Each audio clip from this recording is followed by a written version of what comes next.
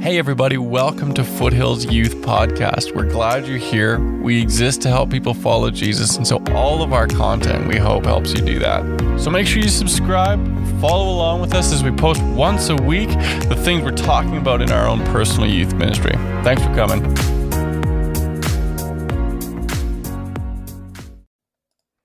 Hey everybody, welcome. Thanks again for joining us here in another week at Foothills Youth. This week we're jumping into the topic of hypocrisy, and Jason handles this topic really well, specifically in the areas of Christianity. And for some of you, even just saying hypocrisy and Christianity in the same sentence, you've got this taste in your mouth. You've got this experience that you're drawing back on, this memory of seeing or hearing about people who said they were Christians but didn't live like it.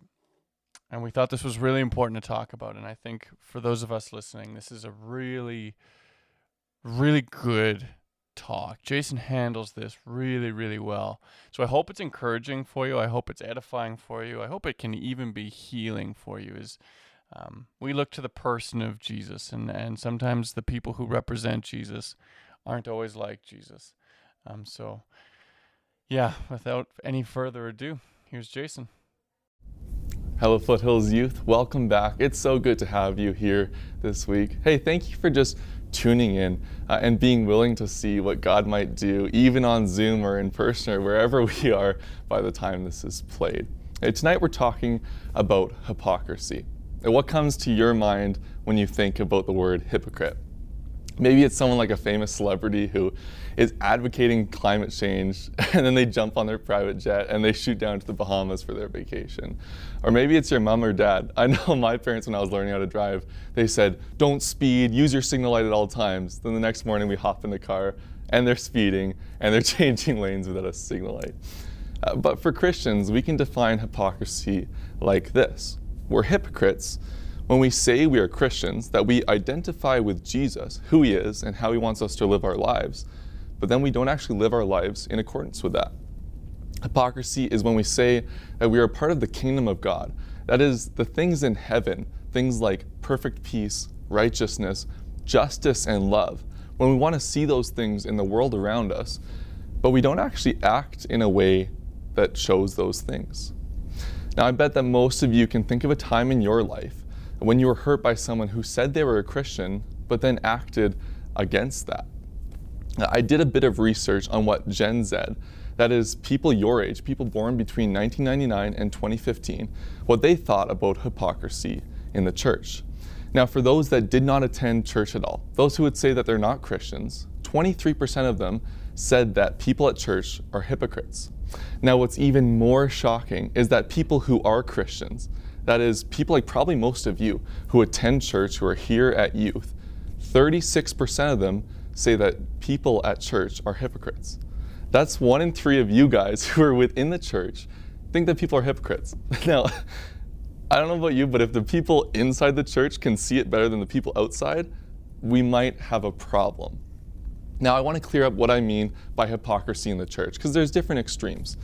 The one extreme, for example, there's a church in the States, and their number one mission is to let gay people know that they're going to hell. They have a very hateful anti-gay message. Now, I don't know about you, but this doesn't reveal who Jesus is to those people. And you know what? I bet that there's been a lot of people hurt and actually have a bad perception of who Jesus is because of what this church has done. Now, I don't think that's going to be seen a lot in our youth group. I think that what we might have to face is this idea of a gap in our lives. That's when we say that we believe in Jesus, that we come to youth, we profess who he is, we love his lifestyle and what he does in us. But yet when we go to our schools, when we go to the grocery store, our life doesn't actually reflect that. So my question for you to think about now is this.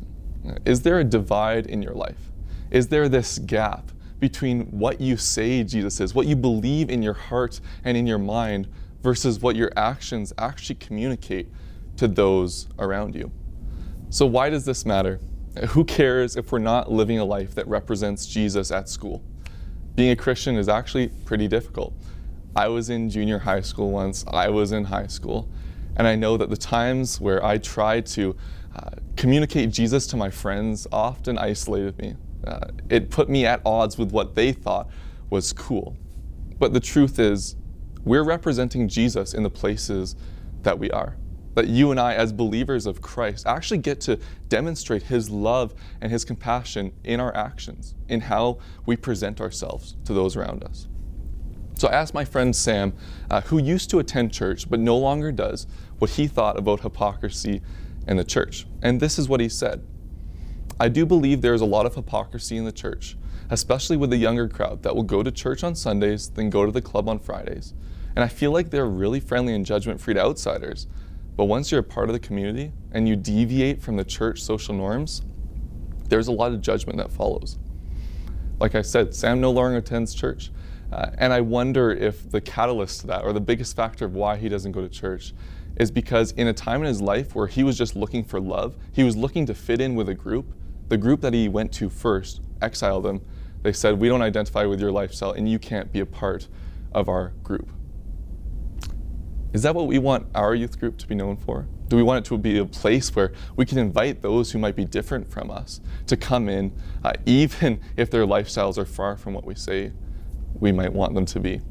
Do we want to be pointing our finger at others, or do we want to be inviting them in and showing them the love that Jesus brings? Carey Nieuwhof, a thought-leading pastor in Canada, says that non-Christians think that Christians are the worst friends for 3 reasons. They're judgmental, they're hypocritical, and he just said they're bad friends. They're bad at doing the things that friends are supposed to be doing. James 1:22 says, do not merely listen to the word and so deceive yourselves. Do what it says. It's identifying that divide that is in a lot of our lives. When we listen to the words of Jesus, we read our Bible, but when we go out into the world, we're not actually doing those things. We're not letting it transform us from the inside out and presenting that to the world around us. Now, I've been there. I've seen that divide. And so has Peter, one of Jesus' disciples. He knew what it was like to live with this gap in his life, to not want to be associated with Jesus when it became difficult to do so. We read in Matthew 26. Now Peter was sitting outside in the courtyard, and a servant girl came to him and said, you also were with Jesus, the Galilean. But Peter denied it before all of them, saying, I don't know what you're talking about. And when he went out to the porch, another servant girl saw him, and she said to the bystanders, this man was with Jesus of Nazareth. But again he denied it with an oath, and he said, I don't know the man. After a little while, the bystanders came up and said to Peter, certainly you also are one of them, for your accent betrays you. And then he began to curse, and Peter swore an oath, saying, I do not know the man. And at that moment, the rooster crowed, and then Peter remembered what Jesus had said, before the rooster crows, you will deny me 3 times. And Peter went out, and he wept bitterly. Have you denied Jesus at some point in your life because you didn't want to be associated with him? I have. I know what that gap looks like. Let me tell you a story. When I was in junior high and high school, I actually fell into a pornography addiction. Now, praise God, this is not something that is a part of me anymore. The love and work of Jesus has rid this of my life. But at one point, it was one of the biggest factors, one of the hardest things I had to go through. I remember one day in grade 10 during gym, I was hanging out with my best friend Khalid. At one point, he just asked me, he said, Jason, do you watch porn? Viewing this as an opportunity to look cool, to fit in with the world around me, I said, of course I do. Now to this day, his response rocks me to my core. Khalid replied, but aren't you a Christian? Aren't you supposed to avoid these things? I can't think of another time in my life where I misrepresented Jesus as much as in that moment. I communicated to Khalid as much as Peter did to the bystanders that the power and love of Jesus was not enough to transform my life. That this Jesus I like talking about or I like going and hanging out with at youth wasn't enough to make a difference in my life. Now, by the grace of God, Khalid and I have actually remained great friends, and he's seen me overcome pornography, and I now get to share that with him and how Jesus has transformed my life. Now, I'm sure there's some of you here tonight who have been hurt badly by people like me, who have misrepresented Jesus to you and who he is. Maybe you can relate to my first friend, Sam, feeling so much judgment from youth or from church that you want to leave the church. Or maybe you're like Khalid, who left that conversation in grade 10 even more confused about who Jesus was than he was before I started talking with him. If you've been hurt by church or by a Christian, I just want to apologize on behalf of the church for you. I'm so sorry for however that may have damaged your walk with Jesus, or how it may be putting you in a position right now where you feel like you need to leave.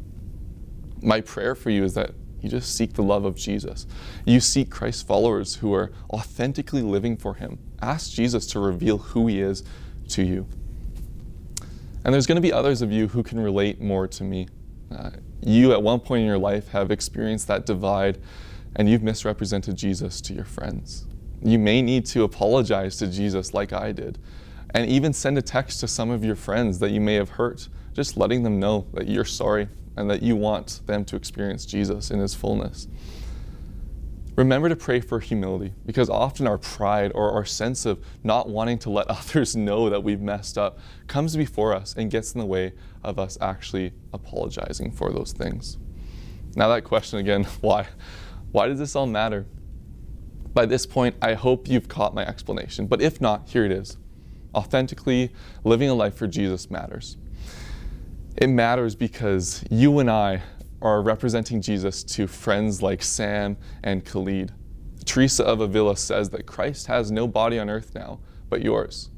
That means that you and I, Christ followers, are actually doing the work of Christ when we represent him in our lives, in our schools, in our neighborhoods. That we get to inaugurate the kingdom of heaven, that is that righteousness, perfect peace, justice, compassion to those around us. That we get to show that there's something different about Jesus and what he wants to do in this world than what we're currently experiencing. And I have a vision for our youth group. What if we were known as the people who authentically lived for Jesus? What if in our neighborhoods, people looked at us and thought something was different? They thought something was different because we're actually showing that love to those around us. Now, in a minute, we're going to throw some personal reflection questions up on the screen. And there'll be different types of questions. Some will be for those of you like my friends Sam and Khalid, who have been hurt by people like me. This is an opportunity for you to forgive those that have hurt you. Ask Jesus if you need to forgive them and for his love to pour out on you. Ask that Jesus would heal you of that experience. Now, for those of you who relate more to me and Peter, being a hypocrite, misrepresenting Jesus to others, you may need to send a text to someone apologizing for the way that you may have hurt their perception of Jesus in the church. Then ask that the restoring power and love of Christ would come and transform your life. Ask Jesus if there are any areas that he wants to work on right now. Then finally, I invite you all to ask God for a vision of your life and for this youth group, for him to just pour that out on you. What does he have to say about perfect peace, righteousness, compassion, mercy, justice, and love in your life? Maybe that could look like you reaching out to an old folks home and seeing how you could actually be a blessing to them during this time. Maybe you need to go out and start sharing Jesus more in your school and with those around you. Be open. Trust that Jesus will speak to you when you ask him to. Lord Jesus, come speak to us now. Fill us with your perfect peace. Transform our lives that we may go out and represent you authentically. Silence all distractions around us, including the voice of others and ourselves. And Lord Jesus, speak to us afresh now.